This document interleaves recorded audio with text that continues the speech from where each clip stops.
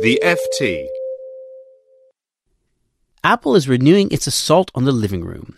The company is in advanced talks with US broadcasters, including Fox and ABC, to launch a subscription streaming offering, with plans to create an online TV streaming service later this year. I'm Ravi Mattu, the FT's technology editor, and joining me to discuss this is Tim Bradshaw, the FT's San Francisco correspondent. Tim, thanks for joining us. So, Apple already has a TV product called Apple TV. Can you explain what is different about this new offering?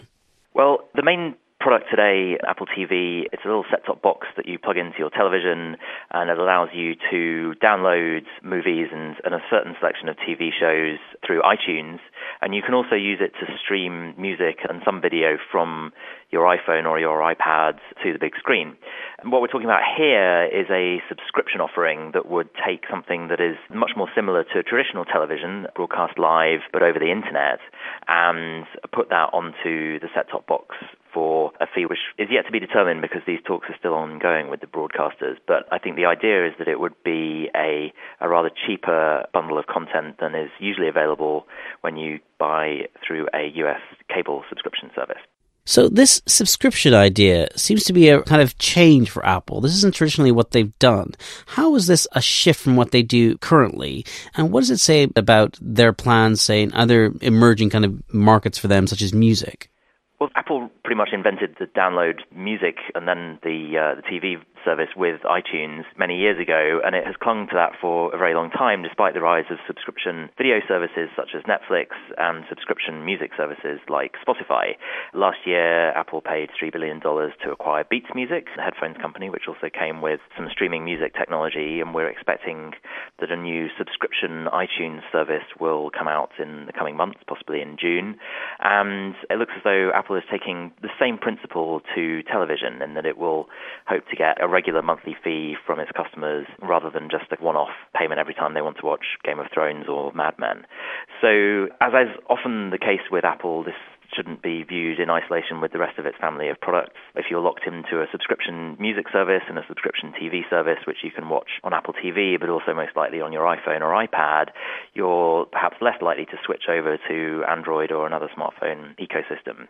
But it's also interesting because the Apple TV box for a long time was kind of described as executives there as a bit of a hobby, and it's only in the last year or 18 months that Tim Cook has started to kind of escalate that and say that it was something that they saw as an area of great interest. So it is an area they've taken a bit of a while to come around to, but finally we're expecting something will come, again, maybe as soon as June or certainly in September later this year.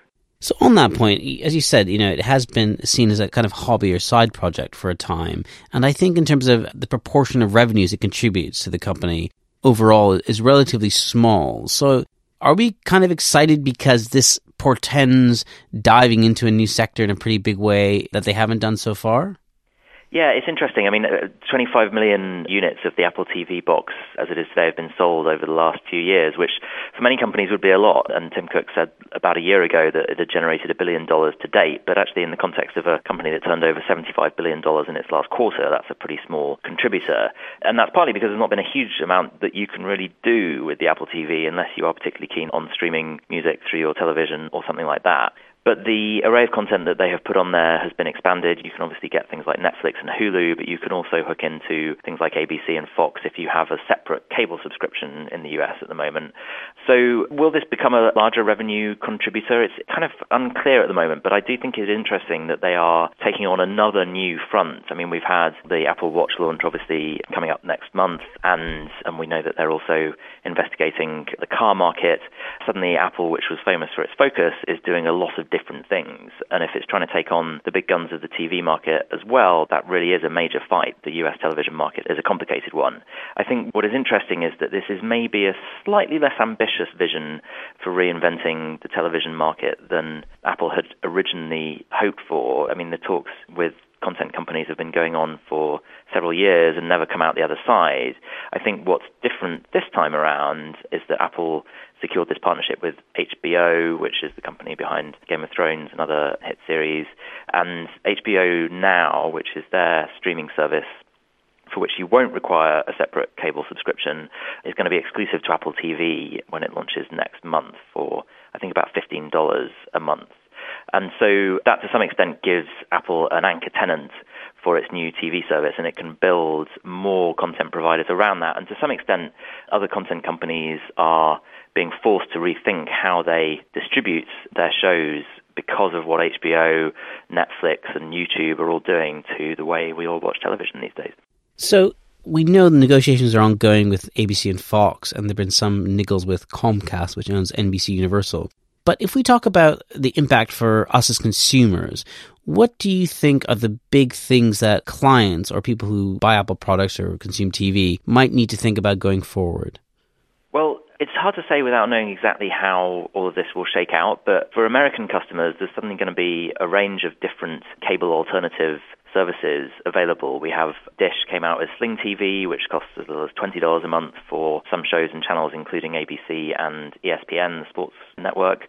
PlayStation Vue is Sony's live internet streaming service, which is coming out very soon and will be a little more expensive, but is potentially with a wider array of channels. And then we're still not entirely sure how much Apple will get, but there are kind of gaps in potentially all of those. As you said, potentially we're not going to see NBC content on Apple TV. It's not clear whether Sony will be able to get ESPN and ABC on board. So it doesn't look as though there is a kind of immediate one-stop alternative to cable in the same way that you can get everything that you ever got on cable but for a lower cost. Equally, there isn't a sort of complete unbundling of the television market in the way that Apple perhaps originally envisaged, where every channel is just reduced to being an app and you pick exactly a la carte what you want. So this is partly due to the many complexities of the US television market, where broadcasters are owned by cable companies who also own all of the internet services. The regulation of that whole market is very much up in the air at the moment. So the potential for consumer confusion is great, but what Apple is often very good at is coming in with perhaps a well-designed new service where the interface is better than the clunky cable remotes that we've become used to, and it can sell simplicity and a sort of one-stop shop in the way that maybe nobody else can. What this means for the rest of the Apple TV world is an interesting one. I think it is looking increasingly likely that Apple will come out with a new set-top box at some point, and that could also include features like a full app store, potentially more gaming or even smart home capabilities that will be built into that. And those will be features which will roll out around the rest of the world, even if its subscription streaming service is likely to stay in the US for at least its early days. Apple disrupted the music industry, and it will be interesting to see what it does for the TV business too. Tim Bradshaw in San Francisco, thanks very much. Thank you. For more downloads, go to ft.com/podcasts.